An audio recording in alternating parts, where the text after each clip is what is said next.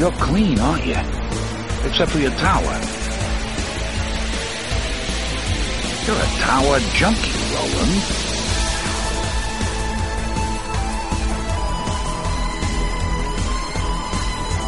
Hello and welcome to Tower Junkies, presented by ObsessiveViewer.com. Tower Junkies is a podcast celebrating the work of Stephen King with an occasional focus on his magnum opus, the Dark Tower series. We discuss the themes, characters, and mythology of the series in Palaver episodes, and review the books and comic series in Kef episodes. We also discuss non-Tower King novels, TV and film adaptations of King's work, and the latest news about all things that serve the King. You can find more of our work at TowerJunkiesPod.com and follow us on every level of social media at Tower Junkies Pod. I'm one of your hosts, Matt Hurt, and with me today, as usual, is Tiny. How's it going, Tiny? Good, man. Good. Are you excited for some Tower Junkies action tonight? Always, bro. Yes. And what are we going to be doing today on the podcast, Tiny? We will be reviewing Stephen King's novel Revival. Yes. Which came out last year, 2019? No. Revival came out in like 2008. Fuck, really? Yeah. Let me actually verify that because I am woefully unprepared for this episode, which is a great thing to say on a podcast where... A huge King fan. Yeah. I don't know when his book's come out, though. You sure it was like 1992? I mean, I feel like... I don't know. I think it was like 1976. Damn. Yeah. Oh, it's been... Well, maybe not 2008. I don't know. Oh, yeah. Okay. 2014. It was 2014. Nice. I thought it was a 20-teens. Yeah, that makes sense. Yeah. And I'm so glad that I took the time to load this up because we do have Stephen King news. Pretty big Stephen King news, so that's good. Are you aware of this news? That's the question that I want to pose to Mr. Tiny. Maybe not. You would almost have to be... Well, I have to know what the news is to know if I'm aware of it. You would have to. Okay, so I've stalled enough. I've got... Because I was bringing up something for later in the episode. Okay, so today on the show we're going to be reviewing Revival for the 2014 novel from Stephen King. Super excited to talk to you about that, Tiny. Mm-hmm. But first we've got some Stephen King news and maybe a check-in. Do you have any check-ins? Still reading Alexander Hamilton by Ron Chernow. Okay. So freaking long. Do you have any Stephen King check-ins? I don't. Okay. What is your favorite rap battle so far? Like from the play? No, from the book. Like where he wants to keep him out of war with France. Oh yeah, well yeah, I don't know. Yeah, I've got nothing. How is it going though? By the way, it's good. The guy's so much fucking detail. It's crazy. I have 5 hours left. Oh wow! Okay, yeah, we're closing in out of 36. Wow. Yeah. Wow. What are you listening to next? Misery? I don't know. Probably Misery. I think. Good. Then we can do Misery. Yeah. Okay. Yeah. We could we can review Misery, or we can commiserate on it. Be in misery. And then we also need to find time to watch and review the Stand, the series, 90s miniseries. Yes. To bank. Trizzles. Still waiting for those, for that 2020 announcement. I know. Just really, They finished it, right? They filmed it. I don't know if they still have posts to do. But I would think they'd be able to do the post. Well, a lot of post-production companies were shutting down because of the virus. I guess, I don't know, maybe you can't do that remotely. Yeah, but also they would have said something. Yeah. So I don't know. Because TV is huge right now because people are home. Right. They can't go out and watch movies, so they're staying home and watching shit. So. Well, and also CBS All Access has kind of been dragging their feet anyway because they haven't renewed the Twilight Zone yet. No. Which has me a little anxious because I really want them to renew the Twilight Zone for season 3. Mm-hmm. But the thing I keep thinking is that the Twilight Zone Twitter account is still posting, so they're still paying people for social media to post social media for the show, and so they still have people on the payroll for the Twilight Zone. Yeah. And then I say that, and then I remember that when Glenn Mazzara. Wow. I remember that Glenn Mazzara had tweeted about writing scripts and stuff, and I was like, oh, that must mean that Amazon ordered more scripts for the Dark Tower. And we all know how that went. I guess I do sort of have a Stephen King check-in. Okay. I listened to the Kingcast episode with Elijah Wood. Yes. About Misery. Yep. Man, I knew I liked Elijah Wood as an actor. I didn't have much of a picture of him as a person. Right. But he was just like so laid back and candid. Like this just it felt like such a genuine conversation. Yes. That guy is awesome. I could listen to those three guys talk about anything for hours. I know, right? And I listen. So I sometimes on occasion on a Saturday morning, I will go to Dunkin' Donuts and get an iced coffee and sometimes a breakfast sandwich or sometimes maybe a couple donuts. And then I'll just kind of sit in my car and eat and drink and listen to podcasts and audiobooks. Right. So I did that, but I parked in a movie theater parking lot because I had to put in the order for the app for it and everything. Right. And I just kind of sat there and I was listening to it. I was like, this is so engaging and so good. Yeah. Yeah. So he's just such an intelligent, articulate person and a total fan. Yes. Of things. Just so down to earth. He is, Mike and I talked about this after he listened to that episode of Kingcast, but Elijah Wood is someone who, I respect a lot because he's someone who was in the industry and made a huge, huge amount of money, presumably, from Lord of the Rings. Right. Had, keys to the kingdom of the industry and chose to go the route of his passion, which is genre films and horror movies. Mm-hmm. So, he's been in horror movies. He's produced horror movies. He started a production company, I think. The one that came out with Color Out of Space. And it's insane. I love that. I respect the hell out of him. So yeah, totally. Yep. So yeah, so that's cool. That's good. Yeah, I loved the episode, and nice. It made me want to read the book and watch the movie again. Nice. Yeah. Nice. Well, we will do that soon. Ride those Kingcast coattails. It was actually really exciting. I have somewhat of a... We should just change this to the Kingcast podcast.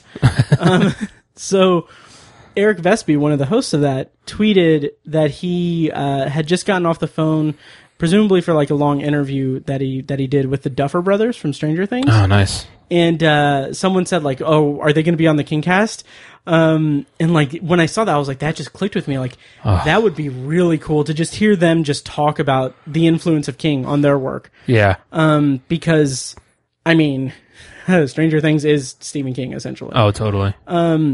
And then Eric Vespi responded to that guy and said, I pitched it, we'll see. And so, yeah. I hope that happens. Me too. Nice. Yeah. So that's my kind of check-in, I guess. I don't really have much else in way of check-ins. I don't remember if we recorded an episode of Tower Junkies since this happened, but you were a guest on my solo podcast, Anthology. Yeah. We talked about 7 Days in May. We did. Yeah. How was that experience? That was great. I really dug that movie. Nice. Me too. Yeah. Yeah. And it was exciting to have you on my other show. Yes. My one show that's not your show also. So yeah. Yeah. Anyway, and kind of in the same vein, I was a guest on the Spark of Madness podcast to talk about Blast from the Past, the 90s Brendan Fraser and Alicia Silverstone It's movie. a great movie. It's such a great movie, and that was a lot of fun to chat with those guys. So check that out at Spark of Madness. I'll put a link and everything in the show notes. There is added incentive that it is available on the YouTube, so you can see my face, but it is covered by a giant microphone that I had. Not intentional, it's just how my mic stand is and everything. So gotcha. Yeah. So check that out. Spark of Madness. It was a lot of fun, and I hope you guys check that out. So, Stephen King news, though, Tiny. Yes. Did you hear the news that I have not revealed to you yet? I don't know. Okay. I have to know what the news is. March 2nd, 2021, a new novel from Stephen King. Ooh. Oh, have you not heard about this? No. Okay, cool. So, it's called Later. It is a hard case crime book. So, like, the Colorado Kid was released in that, and Joyland was the big one of that. So it's like kind of a, I don't know, presumably going to be a smaller kind of paperback. So Gotcha. I'll just read the description from StephenKing.com. Sometimes growing up means facing your demons. The son of a struggling single mother, Jamie Conklin, just wants an ordinary childhood. But Jamie is no ordinary child. Born with an unnatural ability his mom urges him to keep secret, Jamie can see that no one else can see and learn. What? Oh, okay. Jamie can see what no one else can see and learn what no one else can learn. But the cost of using this ability is higher than Jamie can imagine, as he discovers when an NYPD detective draws him into the pursuit of a killer who has threatened to strike from beyond the grave. So Stephen King commented about it, saying that, I love the hard case format. In this story, combining a boy who sees beyond our world and strong elements of crime and suspense seemed a perfect fit. So Cool. So it goes on to say that the press release goes on to say that Later will be published initially as a paperback original featuring an original cover painting by Paul Mann. This edition will be followed by a limited edition hardcover that will feature 2 new cover paintings by award-winning artist Gregory Manches, one for Later itself and one for a fictitious novel within the novel that features prominently in the plot. An ebook edition of Later will also be available. So I wonder if they'll do an audiobook at some point. Yeah. Yeah. Interesting. I haven't read Colorado Kid or Joyland, so. Oh, interesting. Yeah. Joyland would be fun to do. Yeah. Yeah, I remember that was fun. I read that. It's a really good, like, coming of age story at its core. Mm-hmm. And it's, it was, the main character is this teenager who is working a summer job at an amusement park, and it's the summer after he just got dumped. And I read it the week after I had broken things off with someone that I was dating for a little while. Okay. So that was a really interesting kind of confluence of events. Yeah. Anyway. Yeah. So that's coming out March 2nd, 2021, I think. Okay. Always good news. Yeah. So no other news or check-ins, really. Yeah, not for me. Do you want to go into our review of Revival? Yes, sir. All right. So we are going to review Revival. So as we normally do, we'll do a spoiler or a non-spoiler and then a spoiler review. So courtesy of StephenKing.com, Revival, if I can get it to load properly, was published in November of 2014. And here's a synopsis from StephenKing.com.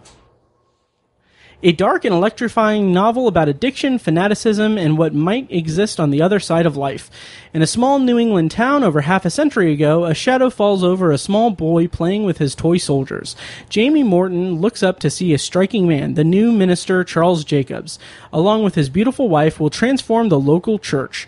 The men and boys are all a bit in love with Mrs. Jacobs. The women and girls feel the same way about Reverend Jacobs, including Jamie's mother and beloved sister Claire. With Jamie, the Reverend shares a deeper bond based on a secret obsession. When tragedy strikes the Jacobs family, this charismatic preacher curses God, mocks all religious belief, and is banished from the shocked town.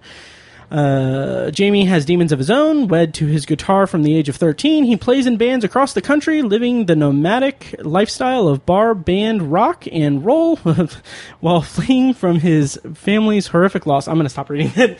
It's very long-winded. It is. And I know that I had notes on here because there were references that I wanted to make. So anyway, Tiny, it was announced some months ago that Mr. Mike Flanagan was working on adapting Revival. So that's one of the reasons why we read it so recently.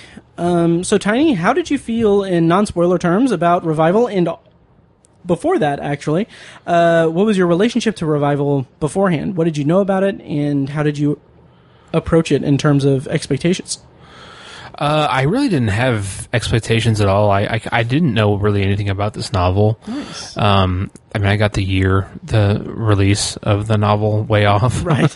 So I thought it was more recent than it was. Mm-hmm. But yeah, I really didn't have any expectations, and I didn't even really know much about it. So I ended up really, really liking it, though. Nice. I just think as always, the character work was great, and I feel like it starts out one way, and it's like very wholesome, and it just morphs into this completely other thing, and it's really dark, but it has moments of hope throughout it, and it really just comes down to this evolutionary relationship between the two main characters that really drives the narrative and drives the plot, and just takes it to a really, really wild place. Yeah. And I just didn't have, having no expectations, obviously, I didn't know where it was going to go, but I didn't know I was going to like it this much, and I just hadn't really heard anything about it, so I wasn't sure if it was going to be a really compelling book or not, or, a favorite. I don't know, but yeah, I ended up just really, really liking it. Nice. It's interesting because I kind of had a similar and not so similar experience with it. I kind of read it on a whim, or I listened to the audiobook earlier this year, like in, January or February, because I had a long drive. It was February. And I had a long drive, and I listened to it, and I enjoyed it fine enough. My expectations going into it is that I knew it had something to do with religion and big ass tent revivals and stuff. Mm-hmm. So I don't know. I didn't have much knowledge going into it, but I did know that a lot of people loved it. So I kind of had that kind of going for it in my first listen of it. And I was just kind of like, fine. Like, this is a very solid Stephen King novel, on that first viewing, or first listen, I should say. And then I listened to it again in preparation for this episode, and I actually liked it quite a bit more. It kind of clicked together a little bit better for me. Something that I really appreciate and just really, really liked about it was that it has this lifespan throughout it. Like, it spans such a significant amount of time. Yeah. It's like, it's the story that is laid out by King in this book takes decades, and it's like, it's just really really impressive the way that it just spans that amount of time and does keeps our attention and everything. Right. Yeah. And what was interesting is that back in like February or whatever, when I first listened to it, I had reviewed it, like had a little blurb on Goodreads when I finished it, and so I'm just going to read it. My review on Goodreads was, what an interesting confluence of events that led me to watch Frankenstein from 1931 and Color Out of Space from this year, 2020, while I was reading Revival. King was clearly inspired by Mary Shelley and H.P. Lovecraft here, and ended up making a unique meld of the two, along with imparting his own ruminations on aging, grief, and lost/dark faith. At times, it's kind of a mesh of ground he has previously covered in the likes of Pet Sematary, but it still packs quite a strong punch. So that's what I thought of it on my first listen of it, and yeah, I enjoyed it quite a bit. Nice. So, should we go into specifics? Yeah, definitely. Okay. Still in non-spoilers, what parts of the story spoke to you? Like, how did you feel about Jamie's whole arc through the book. Yeah, so I think what really drew me in was the I guess the wholesomeness and the relatability of Jaime and Pastor Jacobs. Like, just right off the bat, they get along so well, and like I feel like I was reading it with the intention or the thought that like something's going to go all horribly wrong. Yeah, between the two of them. Oh, I was going to say right, but like I didn't predict what was going to happen or anything. But like I had the feeling that like this is too good for two Stephen King characters. Like this is too wholesome, too enjoyable. Too much joy in this relationship. Something's going to throw a wrench in it. And I think that added to the tragedy because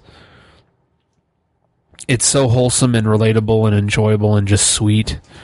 And then the way that it fractures over the decades and just gets worse and worse every time they interact with each other is just more and more heartbreaking every time. And, absolutely. And just the effect of the tragedy on Pastor Jacobs, it takes a long time to get there till you see like the full impact of how that just ruined his life and ruined him as a person. Yeah. It's by the end, it's just like, it's really horrific how much it ruined him as a person. Absolutely. And what I love about it is that it's from the perspective of Jaime. And not only is it from the perspective of Jaime, it's from the perspective of Jaime at different phases of his life. Right. And so we don't get a seat into or a view into Pastor Jacob's transformation except for just bits and pieces here and there. And we get like little breadcrumbs of his plan and his intentions and everything. But that's something that King is, I feel like in past books hasn't done quite, it isn't his strength. Like laying these breadcrumbs and seeing where they lead. That's not necessarily his strength. And maybe it's because he's dipped into the kind of crime novel genre recently, but for some reason it just worked really well here. Yeah. And I think it's mostly just because he's telling that intimate story of Pastor Jacobs through the lens of someone who is broken and is someone who is struggling daily with like his substance abuses and everything. Right. And just how his life turned out in Jaime, referring to Jaime. So I don't know. I just think it's a really interesting book for King. And I liked it too. Yeah. I think it's interesting because we don't really get, it's almost like a James Bond villain type thing where like we don't really get the full scope of his plan until the end of like the climax of the novel. Right. And I really didn't have a full clue of like how far it was going to go or like where it was going to go. You know, I think it's pretty safe to assume that most of the readers were under the assumption that his ultimate plan involved something with the tragedy of losing his wife and son. Yeah. Right. But the depth that it went to was so extreme and just so disturbing. I didn't know it was going to go that far. And that's what made it unique. And that's what set it apart for me is that it was just so the depth of his corruption, I guess. Yeah. And like what he was willing to do to get there because of this horrible tragedy early in his life. Right. It's just really good storytelling. Yeah, it is. Yeah. And as far as like, it kind of seems like a mesh of so many different King isms and things that King does well. Like this feels like part of it feels like, Pet Sematary, obviously. Yeah. And then it's infused with this like just visceral like horror at the end. We'll talk about that in spoilers, but it was so drastic. Like that ending is so extreme to me that honestly, that first time that I listened to the audiobook, it it almost had an adverse effect with me because it kind of felt like it was just too much too fast, and it just felt like it was just overwhelming to me. And like going back and listening to it again, knowing the context of what it was leading to, made me enjoy the ending a lot more the second time. Not that I thought it was bad the first time; it just didn't hook me as well as the second time did. So yeah. Yeah, so there's a lot of loss. There is, yeah. In this, which we can skate around a little bit, but the use of miracles and the way that the family, in particular Jamie's family, kind of renounces some miracles to an extent. Like, I'm talking about his brothers kind of thing. Yeah. That was interesting. I don't really have a thread to go there. Right. Yeah. It's sort of interesting. I think what that moment or that conflict really set up was Jamie's kind of fracture from his family, I guess. Oh yeah. Because like most of the members of his family sort of separated from their faith, I think. Yeah. Around that time. And then he stuck with it a little bit, or he was so into it that it was harder for him to let it go, I think. Yeah. And they just disagreed so heavily on such a impactful, these separate impactful things. Yeah. Yeah. I think it sort of exemplified Jamie's isolationism, and how he's a very isolated character throughout the whole book, really. Yeah, and part of that's just his like substance abuse problems and everything as well, kind of distancing himself from himself to an extent. So right. It's like this dual kind of isolation that he has, both from his family and from himself. Mm-hmm. And then throughout the book, we learn about the just tragedies and just general loss that his family endures throughout it. And like it's something that King does particularly well. In that he does this thing that he kind of goes back to from time to time in his writing, but where Jamie is he's mourning the loss of a sibling. I'll say that. I will be vague. But the way that the sibling died is something that haunts him and that he like wants to correct. Right. And so there are moments where he's thinking about it and he's like, if he could have just stopped it, or if this things went differently. So like that's something that King kind of explores in his writing quite a bit. This kind of idea of not necessarily full on reversing something, but just regret and like not being there to stop something from happening. Where like the pain of knowing that if you were instrumental in a situation, that you could have possibly prevented something. Like that's something that kind of recurs throughout a lot of his writing, and in the Dark Tower series, obviously. Right. So I don't know. I just thought I liked it here. So did that? How did you feel about it? Yeah, I agree. Like again, I think it drives home the point of isolationism. He's so, I don't know. I feel like throughout the entire novel, he never really gets close to anybody. Right. I mean, even like he's, by the time he's in his 50s, he's single still. And he kind of has these flingy relationships, and he doesn't even own a home. Like he's pretty, professionally successful. Yeah. Not like he's like a rich guy, but I'm saying like he's successful, but he just like doesn't even own a home or anything. Yeah. And he kind of has a nomadic kind of life. Right. He's not a very commitment heavy person. But yeah, it influenced his character, or drove that character really well. I agree. And that was, in terms of like the relationships that he has, like the kind of flingy relationships that he has, that's one part of the book where it disconnected from me. Like I wasn't that invested in like I'm going to have trouble recalling it at this point, but his like kind of casual relationship with the recording studio, like her daughter. Yeah. Yeah. It just felt like kind of an afterthought in the plot. Like it didn't really have that much bearing in the in the plot or in his story specifically. She was a bit of a deus ex machina. Yeah. For him to kind of research stuff. Yeah, that's true. Yeah. And it didn't do a lot for him. Right. It made him look cool that he was some 50-year-old guy hooking up with some young black girl. Yeah. It didn't connect with me. Not that I don't know that King was really going for that, but yeah. Or maybe, because, I mean, he kind of did the same thing with Mr. Mercedes. Yeah. Yeah. I don't know. That's he did, didn't he? Yeah. Yeah. But I mean, he has a lot of his main characters will hook up with good-looking chicks. I mean, yeah, like one of his early, like Salem's Lot. Yeah. The main character hooks up with a fan, a youngish fan in the town. Right. And that always, ever since, I think it was the Castle Rock TV podcast that,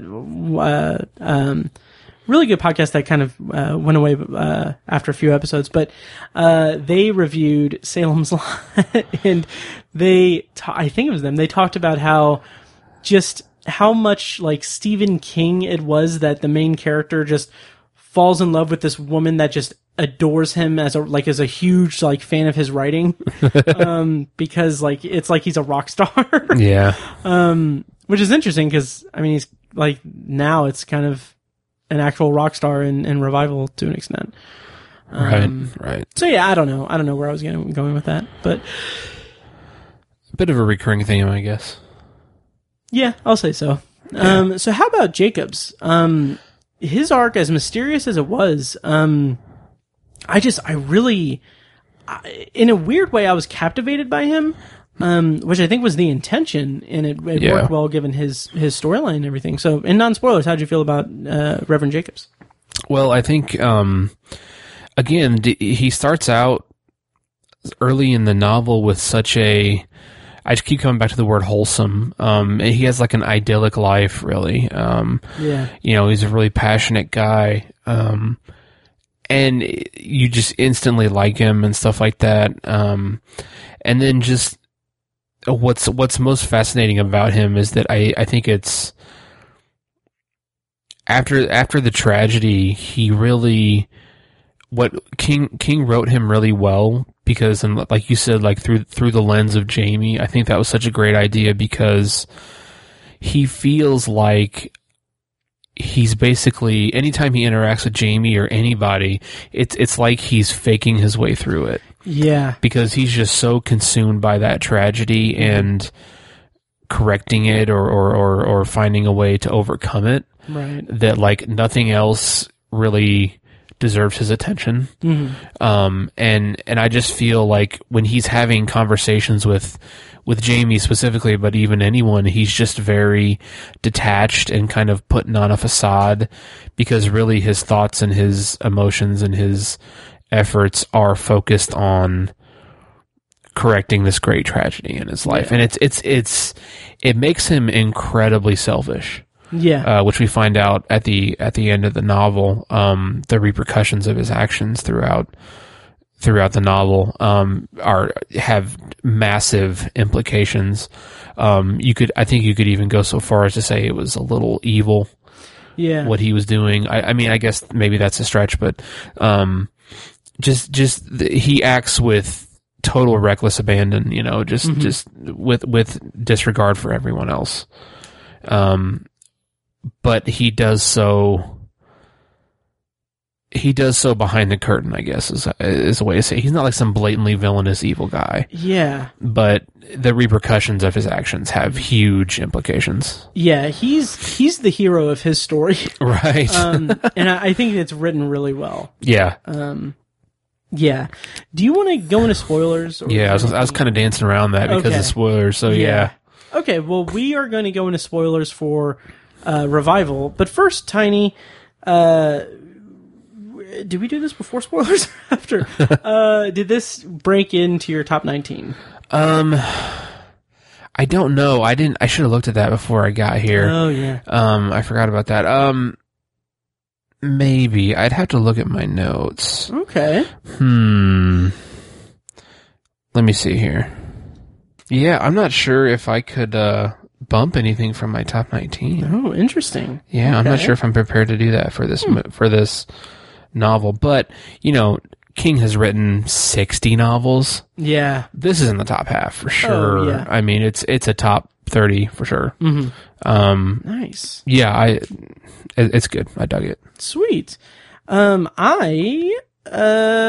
when I first listened to it, I put it at number 18. And I actually, when I listened to it the second time, I bumped it up to number 17. Sweet. Yep. Did you bump anything out of your list for it? I don't remember. Okay. Let me actually check. I should be able to find that pretty quickly. Okay. I don't know. Yeah, I don't remember if I bumped anything from it. Gotcha. Okay, that was me stalling. Check. I think Gerald's Game Okay. must have gotten bumped, so yeah. Gotcha. Cool. So we're going to go into spoilers for Revival, so if you haven't read it, come back and listen to us later, or, yeah, I don't know. So, yeah, we're going to go into spoilers for Revival. Here's a little bit of music to break up the part of the episode, and when we come back, spoilers for Revival. The good book warns us to beware of false prophets, with all their signs and wonders. But even if you believe God can heal like lightning, in the end, not even your faith can save you.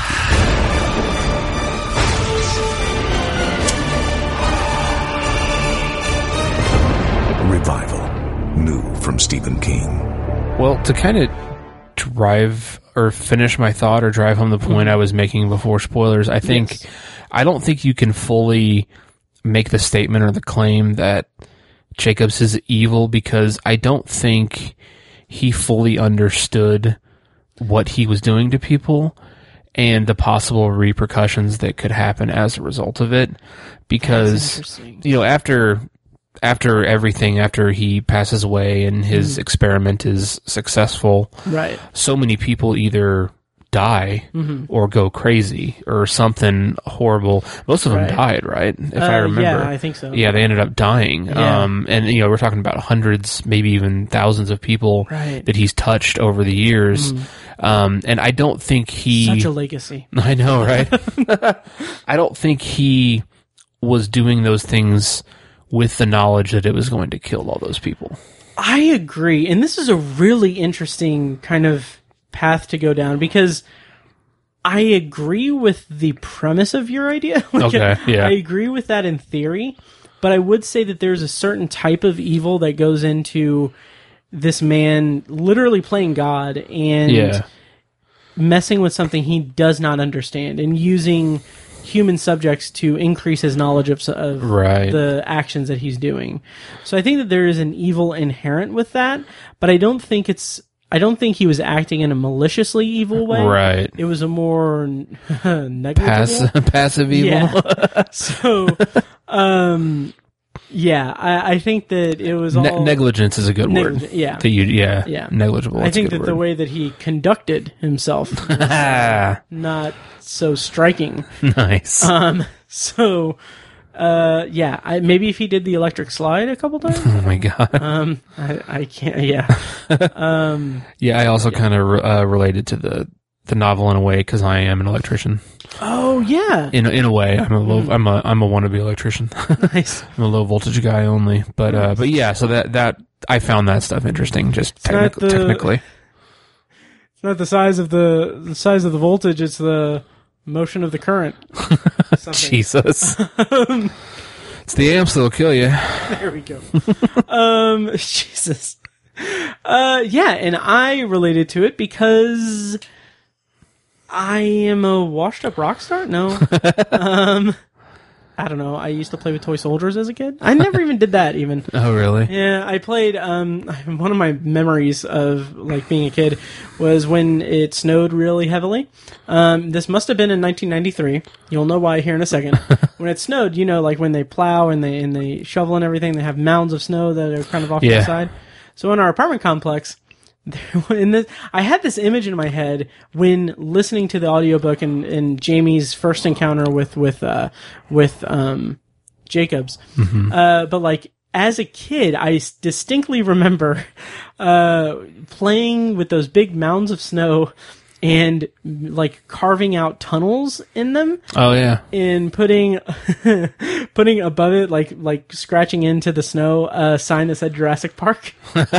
So nice. Yeah. So that resonated with me. That's funny. But something else that kind of resonated with me in a big way was the death. Like Jamie's depiction or his recounting of the family, like the death of the family, essentially, like his mother and sister in particular. Yeah. So his mother in particular kind of hit me in a very interesting way, and I don't, because it's been months. So in January or February, I think it was January that I started listening to it, but I had a long drive. And on the way to my destination, I think, I stopped at a place to get snacks and stuff and gas up and everything.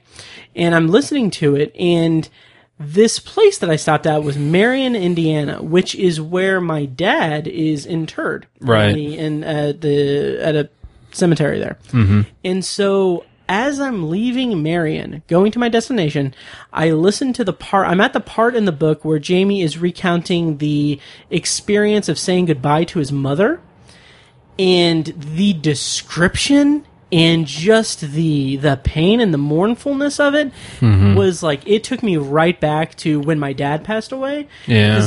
It was so exact. Like, because he describes it as like being in the room with her and like listening to her like last breath and everything. And like, I mean, that I was there. Like, it lined up so much with my experience, and I just felt like I felt really weird. Like, it was a really weird thing. I bet.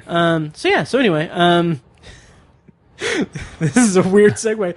So how did you feel about like the depictions of death and mourning and stuff, Tiny? Do you have any cool stories? God. Well, I like, again, it's just the transition is so interesting, because I was so hooked in the beginning because of the two wholesome characters and their cute little relationship and stuff like that. Yeah. And it just gets so dark from there. Yeah. Like there's no happiness. Accident. Yeah. Yeah. The accident, and then like there's just like no happiness after that. So bleak. After that moment, so many characters die. I mean, he does. Obviously, like, there's stuff where he falls in love for the first time, and right. That's very sweet and nice and all that, and he discovers a love for music and plays in rock bands, and later in the novel he reunites with some of his brothers and stuff like that, and that's all great and wholesome, but I feel like there's just this shadow of negativity over his life that ultimately takes over everything and drives him, and it's really sad, and it's like, again, you sort of like I talked about Pastor Jacobs kind of faking his way through everything. I feel like Jamie's doing the same thing to an extent. Yeah, like he has this thing in the back of his mind that's just he can't get away from, and he can't entirely get away from ever. Right, and I feel like that's made him an isolated, distant person to anyone of substance in his life. Wow. Yeah, so that's a good point. It's just tragic for both of them for kind of the same reason. They're both driven by this one thing. But again, I think Jacobs is completely consumed by it, and he doesn't care what he has to do to realize his goal to correct that. Yeah. Whereas Jamie is just he's different in that he wants to get away from it, I feel like, but he just can't. Yeah. It's interesting because they are just two sides of the same coin, in that they've experienced heavy loss and everything. Right. And it's like, to kind of piggyback off of your point, it's like Jacob's his take on it, his attitude toward it is that he has to fix it. It has to be in his power to correct the pain that is in his life and everything. Whereas Jamie is just drowning in it instead of like that. And I think that combination is why they work so well together later in it, in terms of being almost adversarial until they are very adversarial. Right.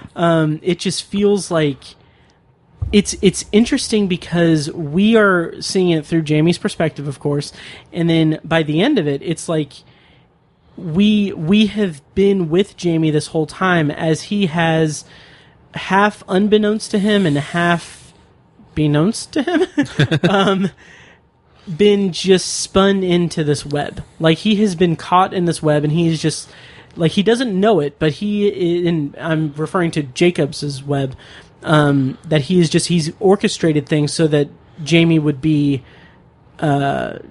his, like, vessel to enact his plans. Right. It's very calculated and everything, and it's a really interesting way for the story to progress.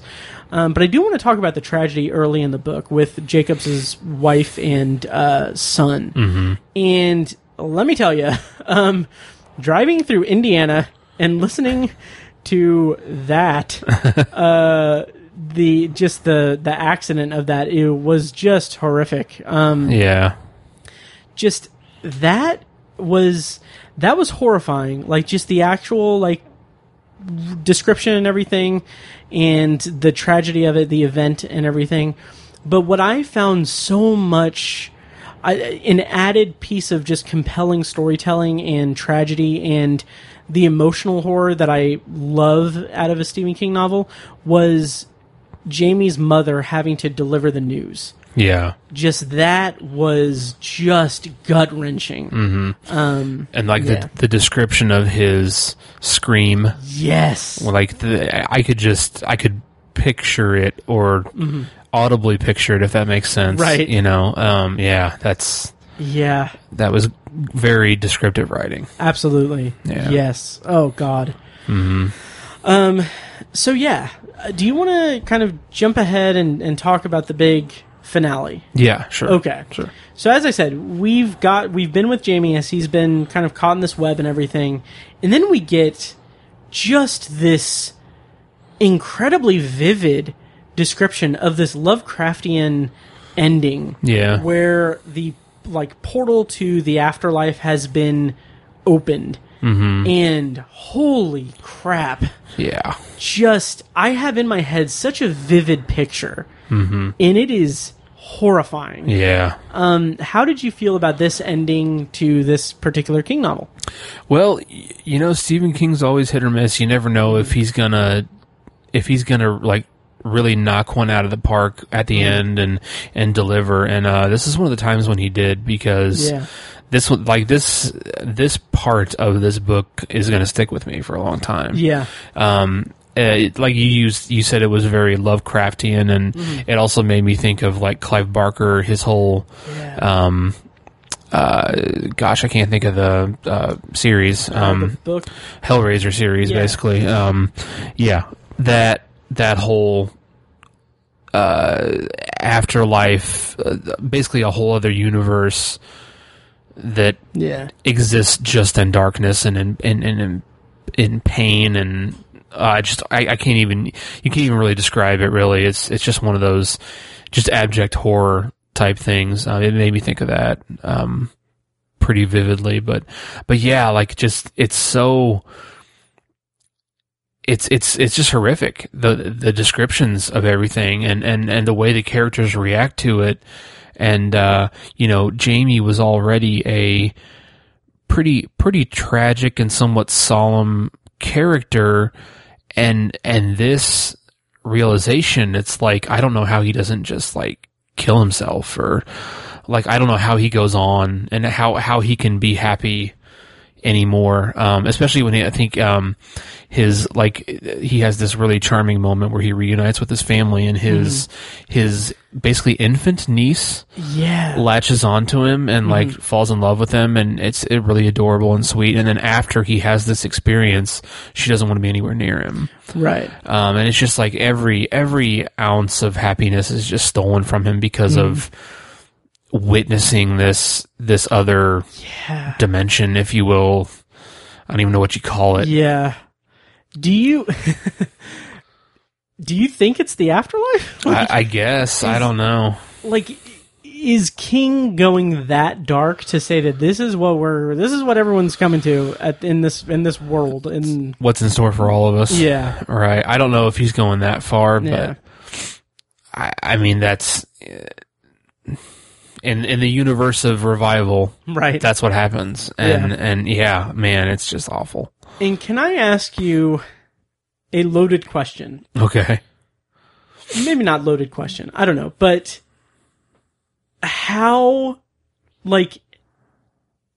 excited are you to see, to potentially see Mike Flanagan adapt this? I know. As I was reading that, Yeah. I was like, man, I bet not just Stephen King, but Flanagan's going to knock this out of the park too. Absolutely. It's going to be great.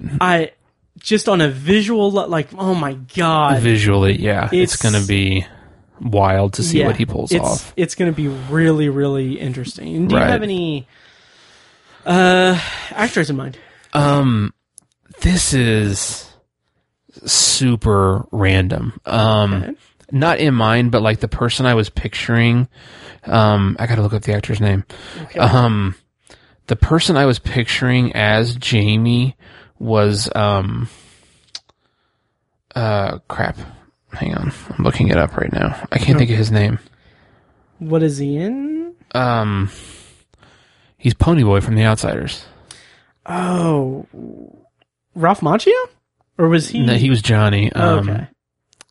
He was in 24 too, as a much older guy. He's who I pictured as like older Jamie at the end. Oh, C. Thomas Howell? C. Thomas Howell. Yeah. I have no fucking idea why. That's interesting. As like older Jamie, he just popped into my head for no reason whatsoever. Wow. Yeah, I really can't explain it.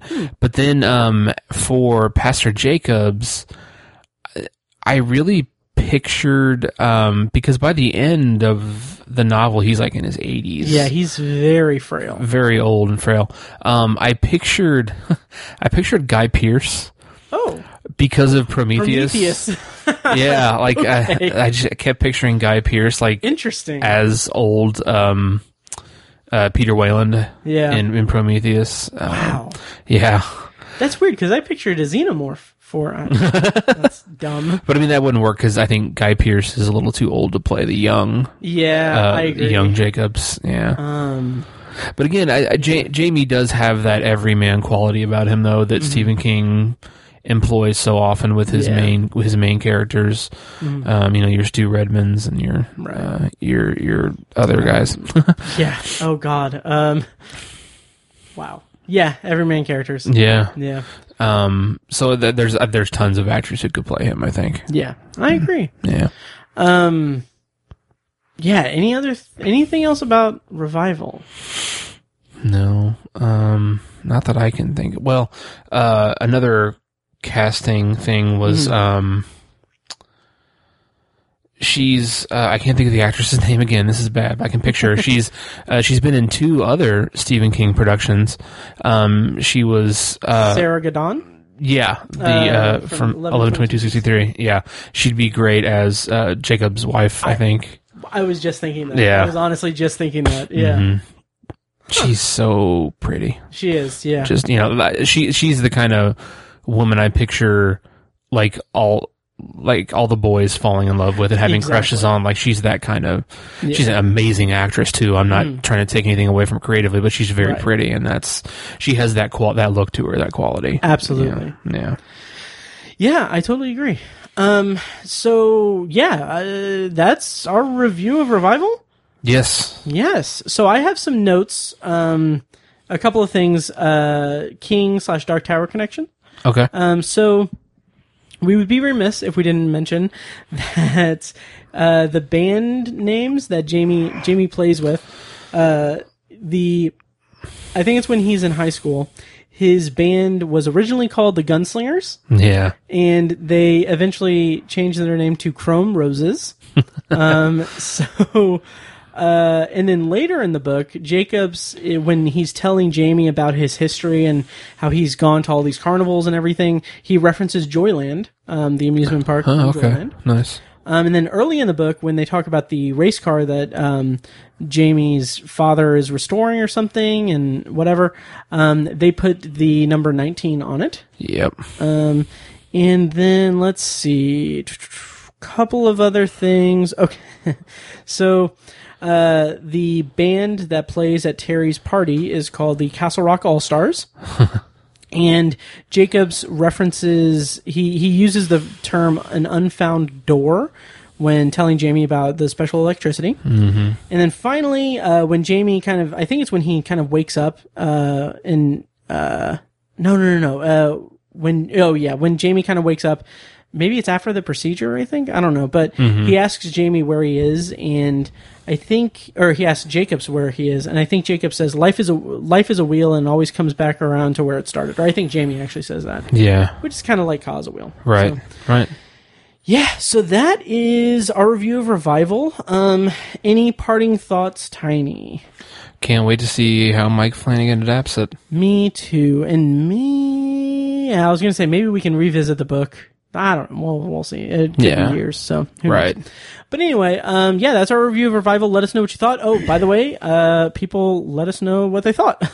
Please do. Yeah, well, people did. Oh, they did? Okay. Yeah, well, sort of. So 2 months ago, I tweeted, this is June 9th, I tweeted, "Finish re-listening to Revival by Stephen King. Tiny and I are going to talk about it after we finish up our Castle Rock reviews. Feel free to share your thoughts about Revival here."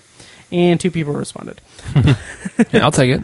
Yeah, so Dermot responded and said, "Really liked it. Such an engaging book throughout, and that ending was terrifying." And then Mo replied and said, "I really liked it too. The homage to Mary Shelley and Frankenstein, clap, clap. I was expecting something completely different, but I really liked what it turned out to be." And actually, on that note, 2 things. One is that it felt very much like a Frankenstein kind of thing. Very gothic horror in that respect as well. Mm-hmm. And then also there's a named reference to Mary Shelley, and it's, I think, I can't remember the specifics, but the woman kind of at the center of everything was a woman named Mary who went on to marry someone with the last name Shelley, so she became Mary Shelley, who wrote Frankenstein. Not the same, like just a homage in the name. So I thought that was really cool. Yeah, we didn't really talk about like the kind of mad scientist aspect of it. We didn't. Which is like one of my favorite devices or like character devices ever. I love mad scientists. I think it's because he's driven by tragedy, so it's not quite as like passion or obsession driven. It's more tragedy, and it's different, I guess. That kind of overtakes it. I think of like Altered States is one of my favorite. Oh yeah, the movie, the William Hurt movie. Like I love that movie, and this, I feel like the characters are so different that it qualifies, I guess, but it's not the crux of the character, I guess. Right. Yeah. Yeah, I love that aspect of it as well. So yeah. Okay, well, that'll do it for this episode of Tower Junkies. Hope you guys enjoyed it, and let us know what you thought of Revival. You can find us anywhere podcasts are found, of course. Find our other shows at Obsessive Viewer and Anthology, my solo podcast, Exploring the Twilight Zone as a first-time viewer, and Obsessive Viewer is just a kind of broad movie and TV podcast thing. I do want to announce that I just realized today that all 3 of our podcasts are available on Spotify. Kind of a nice surprise there. Sweet. So so if you're on Spotify, check it out there. And also check out ObsessiveViewer.com, where I have written a bunch of different reviews. I'm currently reviewing the Godzilla Showa era Criterion Collection movies, so check that out, ObsessiveViewer.com. And I'm also reviewing some movies from Indie Film Fest here in Indianapolis that is currently going right now, and some new release movies and stuff. So a lot of stuff to check out. I'll put links to everything in the show notes. And Tiny, any parting thoughts before we sign out? No, sir. All right. Well, thank you guys so much for listening, and long days and pleasant nights. And may you have twice the number.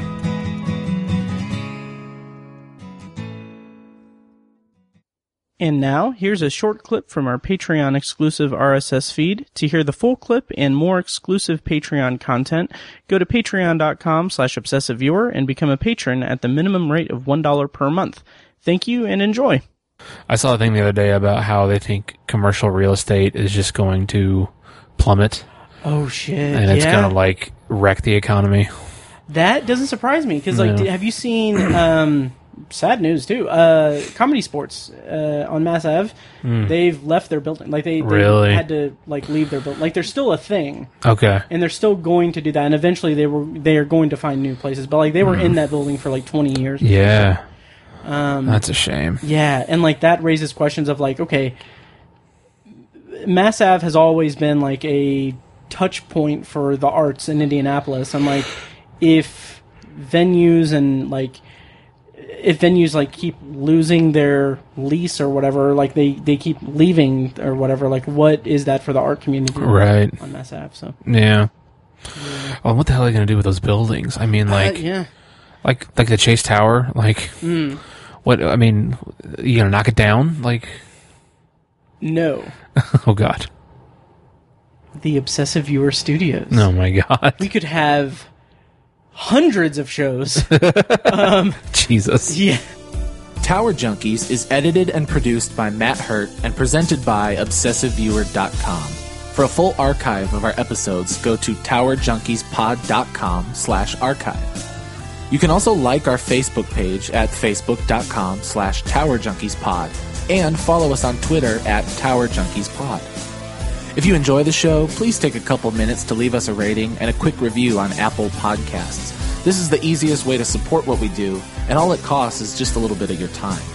If you'd like to donate to the podcast, you can make a PayPal donation at TowerJunkiesPod.com/donate or support us on Patreon for recurring donations and access to commentary tracks and B-roll audio recorded exclusively for patrons at patreon.com/obsessiveviewer. Every donation goes toward paying the fees to keep the podcast running and is greatly appreciated. For official Obsessive Viewer merch, including shirts, mugs, phone cases, and more, visit our TeePublic store. You can find a link to the store in the show notes of this episode and at obsessiveviewer.com/donate. Or you can simply search for Obsessive Viewer at teepublic.com. For information about our annual live event showcasing short horror films from local filmmakers, check out shocktoberinirvington.com. And for an archive of all our events, as well as news about potential future events, head over to obsessiveviewer.com/live. For more podcast content, you can find our flagship movie and TV review and discussion show, The Obsessive Viewer Podcast, at obsessiveviewer.com and on Twitter at obsessiveviewer. You can also find Anthology, Matt's solo podcast covering The Twilight Zone, and other classic and contemporary science fiction anthology TV shows at anthologypod.com and OV Anthology Pod on Twitter. And finally, check out The Secular Perspective, Tiny's side project podcast, which tackles current events and life's big questions from the perspective of secular hosts Chad and Amanda at thesecularperspective.com. Music for the podcast is provided with permission from Fingers T on YouTube. Additional bumper music is provided courtesy of As Good As It Gets, which can be found at facebook.com/asgoodasitgetsband. Thank you so much for listening. Long days and pleasant nights.